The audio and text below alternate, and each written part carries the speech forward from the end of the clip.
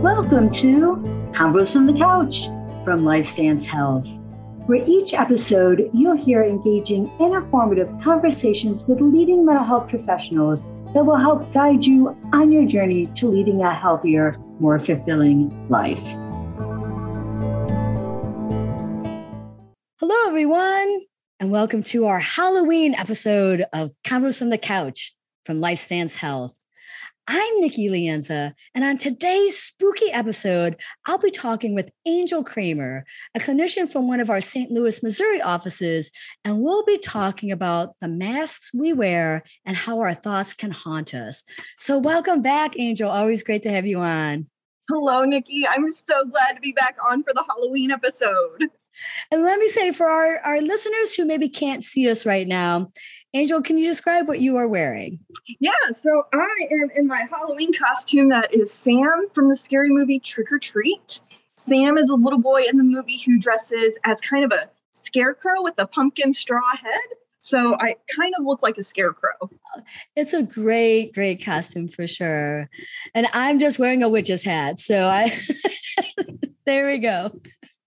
Right? All good fun for Halloween for sure. So I think this is a really great topic because we're looking at, and we'll get more into this, some of the masks that we might wear either to protect ourselves or maybe even as the defense mechanisms or just to present ourselves in a different way to others, also looking at like overthinking. So we have a bit of a hodgepodge, but I think this is so appropriate for our Halloween episode for sure. So absolutely.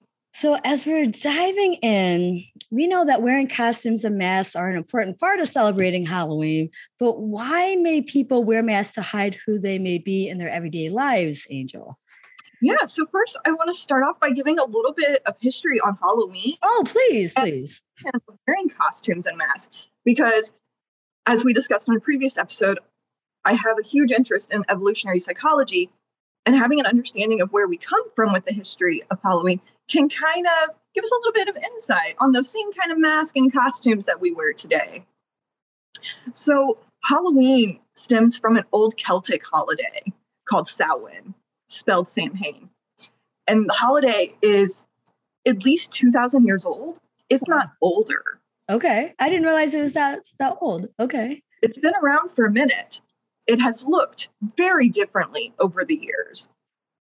For the Celts and the Druids, they practiced celebrating their new year on Samhain. Let me take a step back. Samhain was actually their New Year's Eve. And for the Celts, they believed that on this day, this marking of the end of the harvest, the coming winter, the veil between the worlds was the thinnest. The worlds being the land of the living and the land of the dead. And when that veil is that thin, all sorts of spooky, wicked creatures can cross through and wreak havoc and cause destruction and fear on Earth. So the Celts would don costumes and masks made out of bones and skins and twigs and dirt and whatever they could put on to be scarier, to ward them off, to get them to leave their village, to leave their land. Okay. And this was their defense. That was what gave them a sense of control, gave them a sense of protection and power. Wearing those masks and those costumes still plays the same role today, 2,000 plus years later.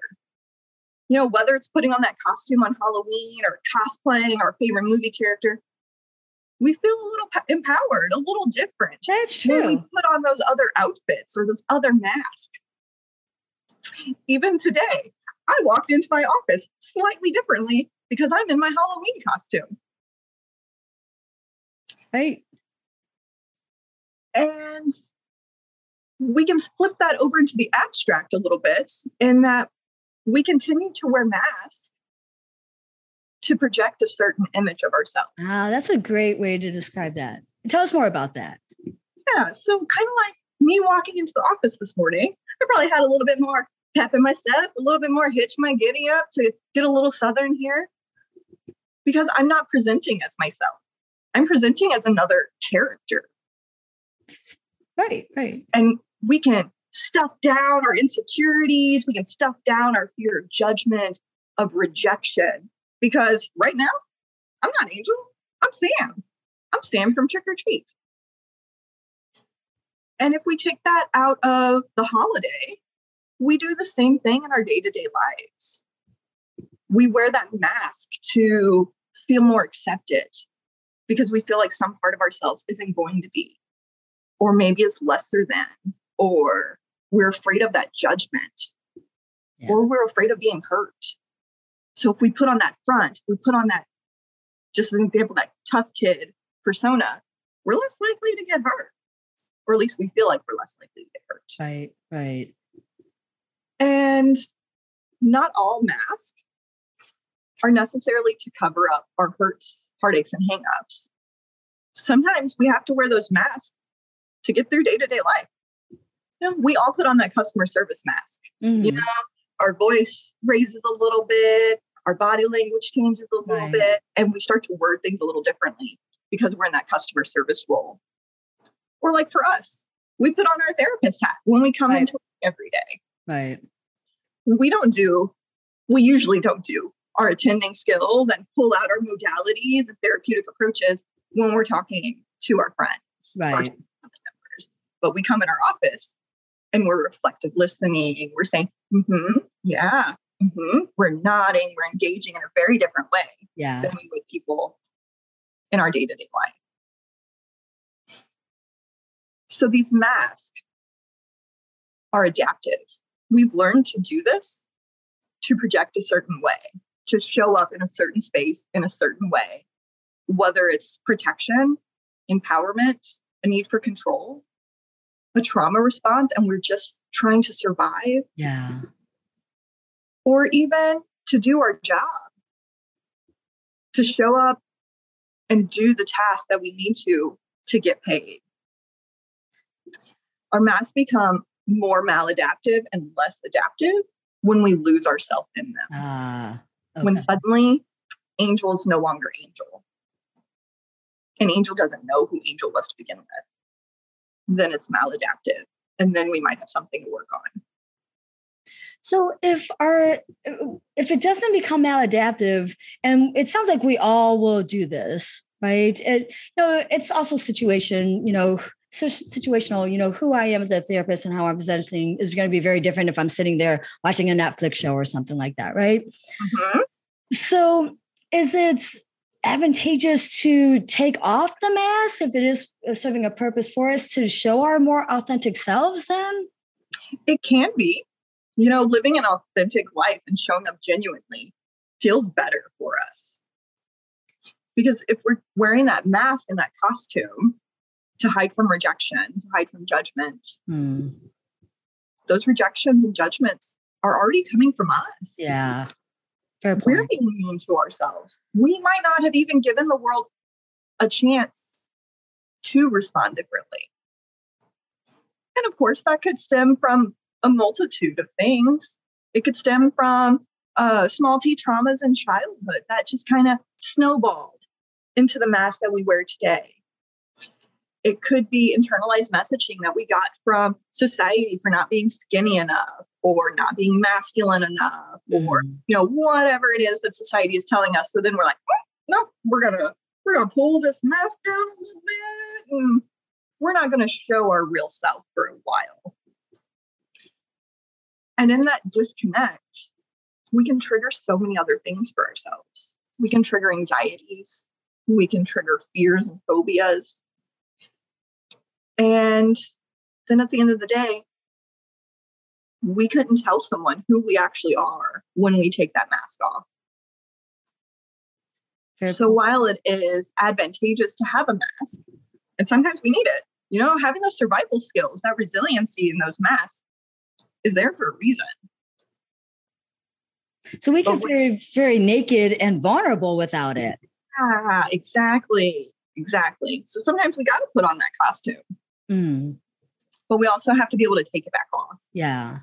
And it's probably one of those easier said than done, how do we maintain who we are, our sense of self, even though we might have masks that we wear throughout our day? So, and like you said, it's easier said than done to get to that point of authenticity and living our genuine lives.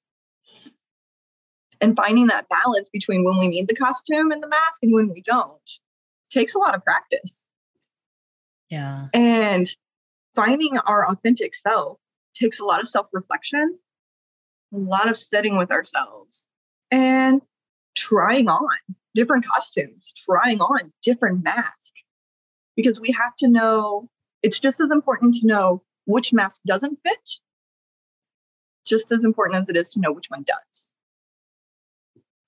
That's such a key thing. How would one determine that? Is it just experience with it and like response to it? Yeah. So this is going to come as a surprise, but working with a therapist can be incredibly beneficial in that process. To have that safe sanctity of an office where there's no judgment, there's no rejection. And you can try on that different communication. You can try on that different body language and that different persona, per se, and kind of see what fits and process through and work through whatever those hurts, heartaches, and hangups are that made that first mask so very comfortable to stay behind. And it could, I mean, you mentioned how comfortable, it could feel very uncomfortable as you are trying on, using different skills and maybe even a different persona, because maybe, an example comes my way of maybe you're trying a different persona of how you navigate arguments. Maybe typically you might yell and scream and just really lose control of your emotions per se, and you're trying to do something different. But I think sometimes it could just be a bad habit in how we maybe behave. So is that a little bit of your illusion of how we can do it in the therapy office and practicing it and stuff like that? Yeah. And even beyond the therapy office, one of the things that I work with my own patients on is starting a practice of self-reflection. Whether it's throughout the day or in the evening, whatever is most comfortable for them, where they reflect back on their day and they're like, did I like how I showed up in that situation? Was that me? Who said those things? Is that something my mom would have said? Is that something society would have wanted me to say? Or was that fully me? If it wasn't, am I okay with that? What can I change? And what can I do next time to show up more authentically myself? Gosh, Angel, I love that. That's actually really key right there. And I love that you emphasize self-reflection. So it enables people to take a step back, to really reflect on the behavior and how if they did not like how they were presenting, what do they need to do to shift that, to change that, to present differently then? It's really good. And that gives us the grace to practice. Oh, you know what? I didn't respond the way I wanted to in that argument. I got upset. I started cussing. I started yelling. I don't like that. That's not me.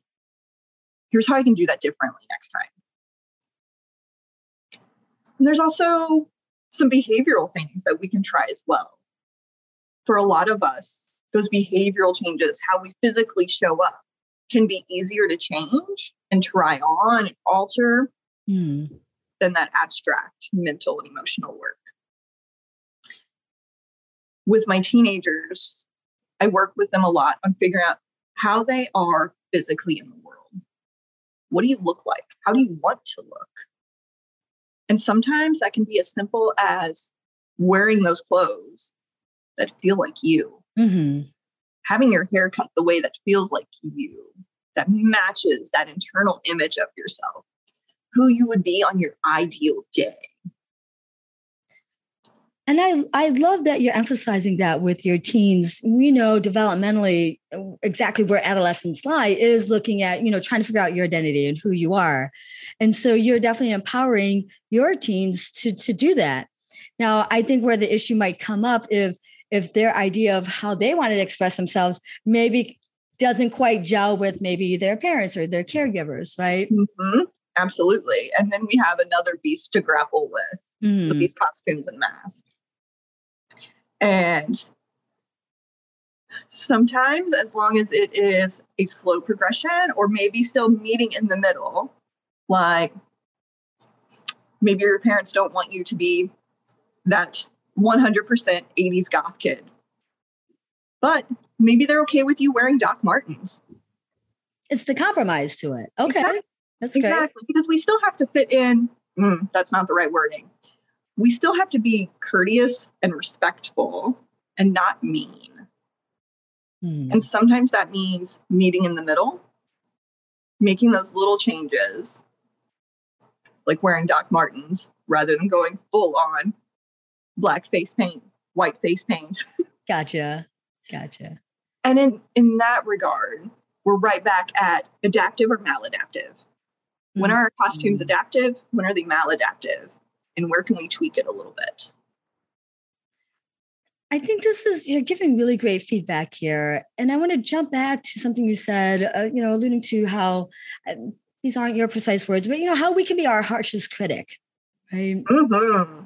And, that definitely shifts me into thinking of often our harshest critic is overthinking is what we're telling ourselves. And for some people, it might be just intrusive thoughts. So as we're shifting gears and even looking at how our own thoughts can haunt us, let's talk a bit about that. So here, let's start with, can you share with us the difference between overthinking and intrusive thoughts, just to help clarify?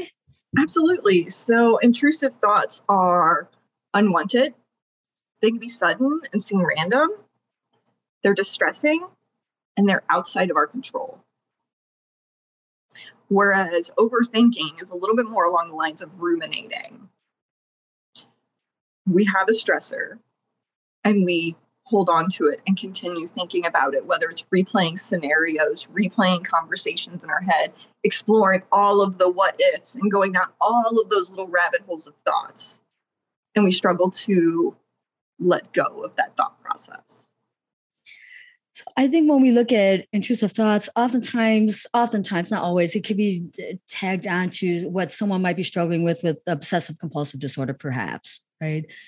With overthinking, I think overthinking for some people starts off with just trying to problem solve, right? Mm-hmm. They're trying to roll through, figure out a problem, solution to a problem, but it becomes maladaptive because it just keeps spinning and spinning and spinning. The analogy that I like to use in my office with people is that of a bonfire, which also goes back to the Celts and their bonfires on Halloween. If we are sitting by that fire and all of a sudden the wood and the fire pops, we're startled, we're a little stressed, we did not want that to happen. That is an intrusive thought. We didn't do anything to trigger that popping. We didn't want it to pop. Intrusive thought. Whereas if we're sitting by that fire, we might need the fire. The fire might be adaptive, but we just keep putting wood on it, putting another log. Oh, God, that is such a great analogy. And all of a sudden that fire is bigger. It's going to take longer to go out. And while we wanted and needed that fire to begin with, it is no longer a need and it is no longer adaptive because now we're just throwing more and more fuel on it and it's out of control. My God, again, that's such a great analogy and so appropriate for our time, our conversation of just Halloween as well. You definitely got it set up here. So again, great example. If we're going to look at how does one help with the popping intrusive thoughts coming out of the fire? Let's start with intrusive thoughts. Yeah, absolutely. So with intrusive thoughts, less is more. It feels counterintuitive to not do anything about it, but sometimes doing too much actually fuels those intrusive thoughts a little bit more. And putting too much focus, too much energy in analyzing those intrusive thoughts, trying to find meaning, trying to make meaning, trying to push them out of our head can actually lead to ruminating. So now our intrusive thoughts have led to rumination and overthinking. And now we're going to have those intrusive thoughts more often. When sometimes recognizing that those thoughts aren't us, we didn't want those thoughts, we didn't put them there. Being able to separate from it a little bit while also just ride the wave. Oh, I see you, intrusive thought. I know you're there, but you are not my thought. So I'm going to let you hang out in my head for a minute. And then I'm going to go back to doing what I was doing. Great example there. And it's definitely distinguishing yourself from your thought. It's definitely teasing it out, separating it from you. I think it's something that most people have a hard time, especially when you share like you are not your thoughts. Well, it feels like we are because it's in our head, and we have this constant tape playing. We haunt ourselves with our stuff like that. And so, I think the language itself of like I'm not my thought. I think definitely I love the example of like kind of teasing that out and separating it from you. Do you have other examples of how one can do that as they practice it? Yeah. So just like anything else we talk about, it takes practice. So having that grace with yourself and doing it consistently. It's okay if it fails a couple of times, because we aren't trying to perfect it. We're just trying to improve it. Yeah. And mindfulness can help. Having those times of day, having those grounding skills where we can kind of practice sussing out which thoughts am I in control of, and which ones are just that little gremlin hanging out the back that popped in when that veil was thinnest. Mm. And as we practice that, we start to recognize the difference more and more. We start to recognize what is our own voice, what is our own thought, and what is something that gremlin is just throwing out there to try to derail us. And over time, it can be a little easier to recognize because those intrusive thoughts are so distressing and so unwanted. Yeah. That when they pop up, we can be like, "Ooh, nope, there was that crackle on that fire. Yeah. I'm not going to put this log on there. We're going to let that fire simmer for a minute." Great. If we're going to use that fire analogy, so what about adding fuel and wood to the fire? So if we're looking at how to help with overthinking, is it a similar, obviously needing practice to do it and do it consistently? Other tips of how you help with overthinking? No longer putting that wood on that fire? Right. And sometimes it can be so appealing to put that wood on that fire because we have convinced ourselves that if we put more wood on that fire, it's going to keep us safer. We're going to be more prepared for the next fire. Yeah. But that fire doesn't transfer. Once that log is on that fire, there's no moving it to the next one. And it can feel advantageous to run through all of those thoughts over and over. How do I be prepared for the next one? How would I respond differently? How would I show up differently?